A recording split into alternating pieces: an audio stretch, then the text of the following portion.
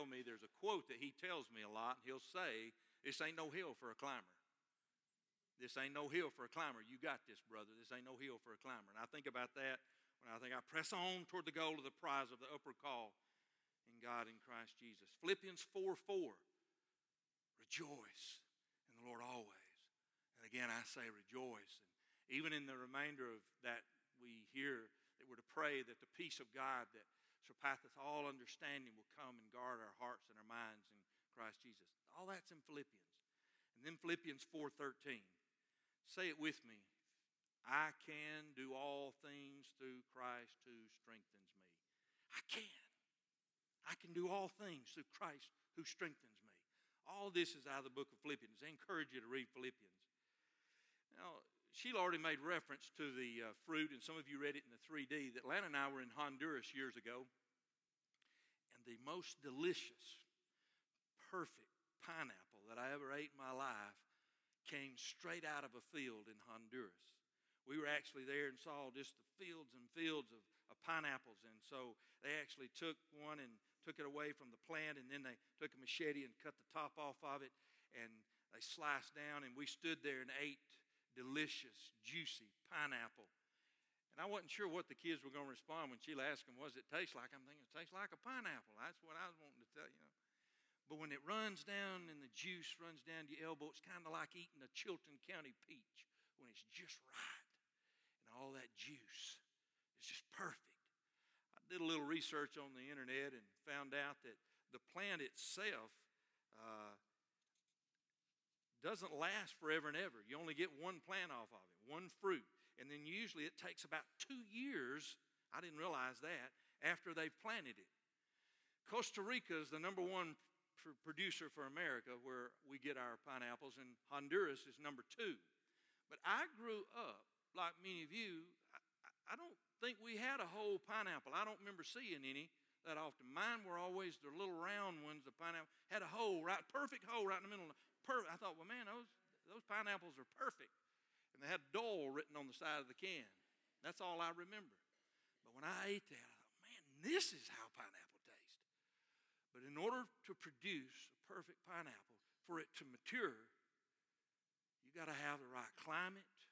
You got to have the right soil, the right moisture, temperature. All of that makes a difference. You can grow them in the South, and we do in Florida and parts of Alabama. You can. But they just grow better, and they mature when the climate's just right. What does it take for a Christian to mature? Well, I want to look today in Philippians, in particular, a prayer that Paul prayed over the people at Philippi in Philippians 1:9 through 11. Philippians 1:9 through 11. And this I pray, that your love may abound still more and more. So we're going on to love. We're being perfected in love.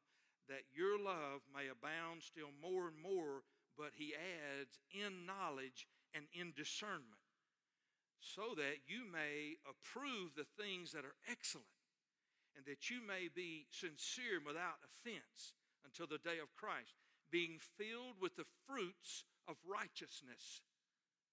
The simple definition of righteousness is just right living, rightness, to know between right and wrong, which are by Jesus Christ, to the glory and praise of God. So Paul, right off the bat, gives us 3 things, 3 characteristics that are essential, I think, for maturity in Christ. There's others, but we're going to talk about these 3. 3 essential characteristics: love, knowledge, and discernment. Why does the Holy Spirit include the need for knowledge and discernment, wise perception, along with the need to abound in love? Because we know that 1 Corinthians 13 talks about love, the love chapter. Love, faith, and hope, these 3, but the greatest of these is love. And we know the great commandment: love the Lord thy God with all thy heart, with all thy soul, with all thy strength, with all thy mind. But why does the Holy Spirit include that we should also have knowledge as we grow in that love, and discernment or wise perception? There are a lot of definitions for the word love floating around out there in our world today. You can make up any definition you want, and the world does. The secular world has its own definition of what love is. So that's part of the reason why we need to have a definition for love that is grounded in biblical understanding, biblical love. So we know that as we look at our world around us, love can be easily misinterpreted. It's not balanced in truth. So we do need truth. We need knowledge to mingle into this love that we're abound in. Now, we know that the Bible tells us in 1 John that God is love. But we also know that Jesus said He's the truth. You remember when He said, I am the way, I am the truth, and I am the life. And no one shall come into the Father except through me. So that's important information to know. That's some knowledge we need to know. So while God is love, God is also truth.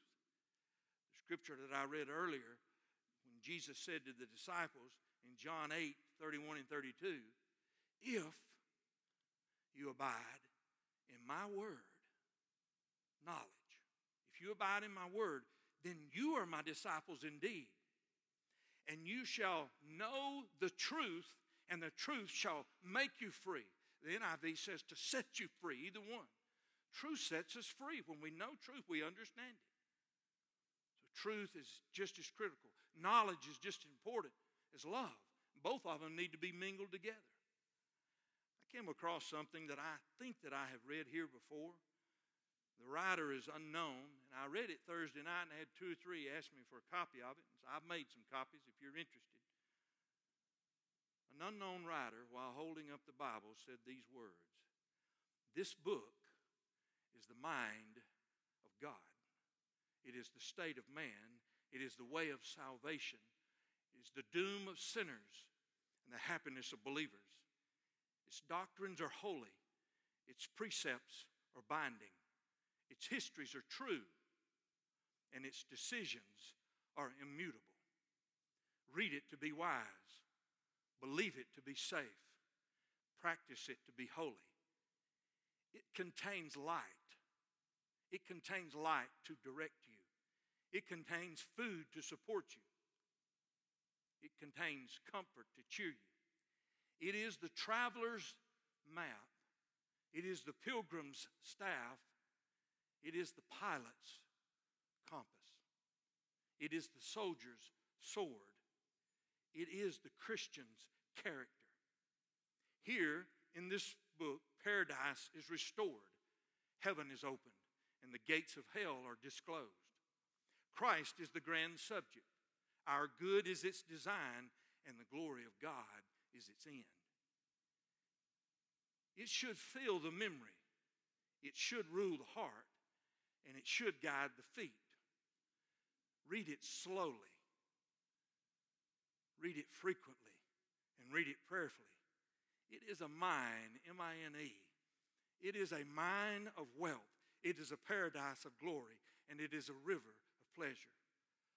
Follow its precepts, and it will lead you to Calvary. It will lead you to an empty tomb. It will lead you to a resurrected life in Christ. Yes, to glory itself for eternity's sake. That's why we need knowledge. That's why the Holy Spirit said, oh, I pray for the church that they'll abound. I pray that they'll abound more and more in love, but not at the expense of some knowledge, not at the expense of some discernment and some wisdom to know how to operate and live in this love. Hosea, we've been studying the minor prophets and on the Bible study. And by the way, Zephaniah is in the Bible, I promise you. It's in there. But Hosea, we studied Hosea. Remember, Hosea is the story of Hosea when God said, I want you to take a prostitute. I want you to go buy her back. You want me to do what? So God says, Hosea, I want you to purchase her back off the slavery brought, your wife who went into prostitution and living. And I want you to buy her back. So he does, because God wants to teach Israel how much he loves them and how much he loves you, that he's willing to buy you back. He's willing to purchase you. So the whole book's about love and this God who loves us immensely. But in the midst of Hosea is a scripture that we sometimes quote. And it's God saying to Hosea in Hosea 4:6, my people are destroyed for a lack of knowledge.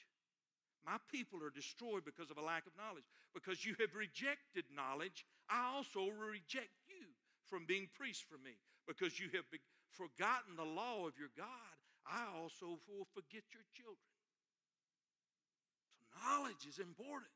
In the midst of this whole book about the love of God, my people are destroyed because of lack of knowledge, so knowledge is critical. That's why the Holy Spirit included it in Philippians. Our love is imperfect. That's why we need to keep abounding in it.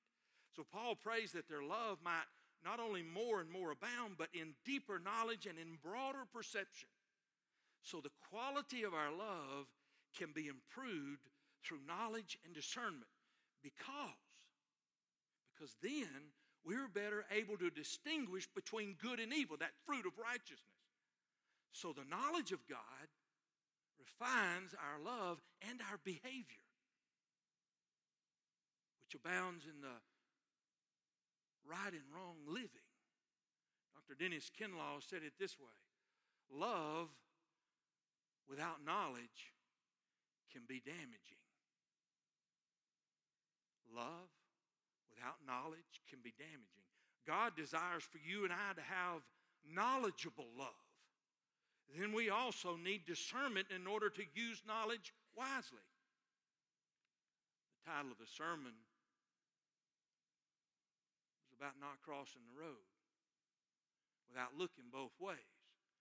For one of you have done that with your children or grandchildren, or if you hadn't, I highly recommend it. They need to know knowledge before they cross that street.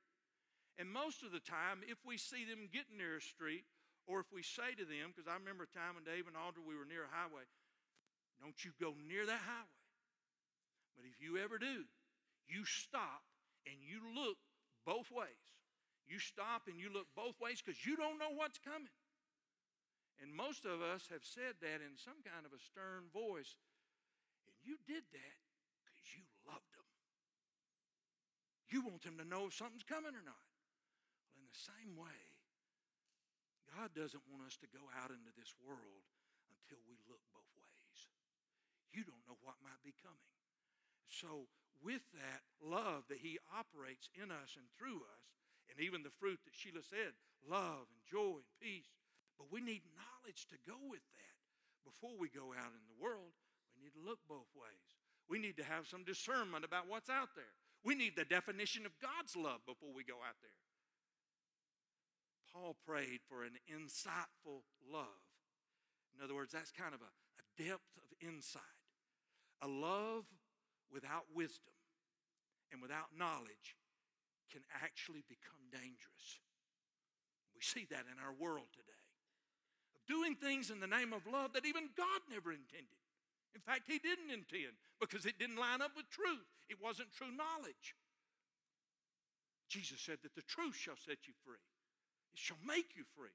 So we need to know knowledge along with that love. Otherwise, it can become dangerous. How can I love God if all I do is please myself?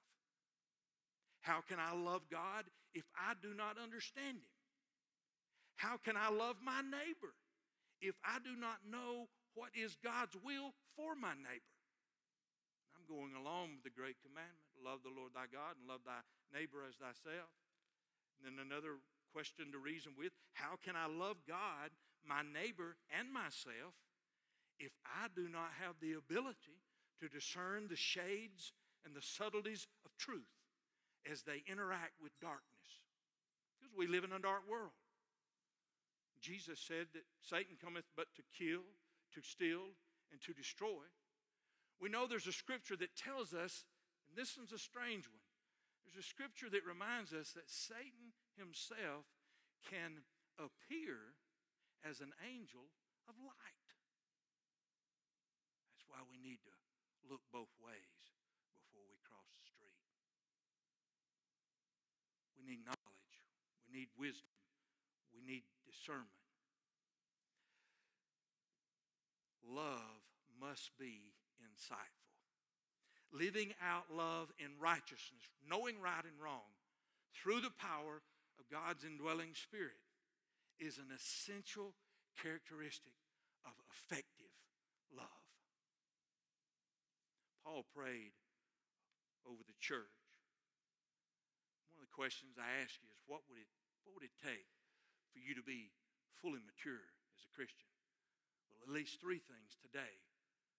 We know that it takes love that we might abound more and more, but not at the expense of knowledge. Love, it says, in knowledge and in discernment.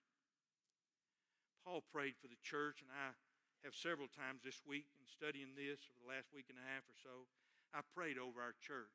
You may be visiting with us. You may be at another church. I'll throw you into this prayer too.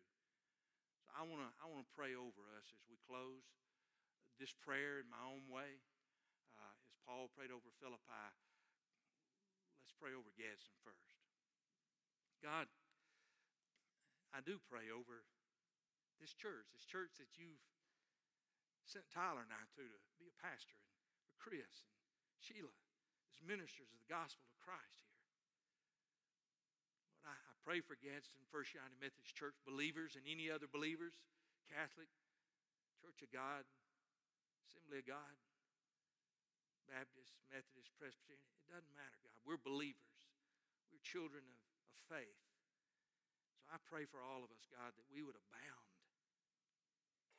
more and more in love, but in knowledge and in discernment and perception.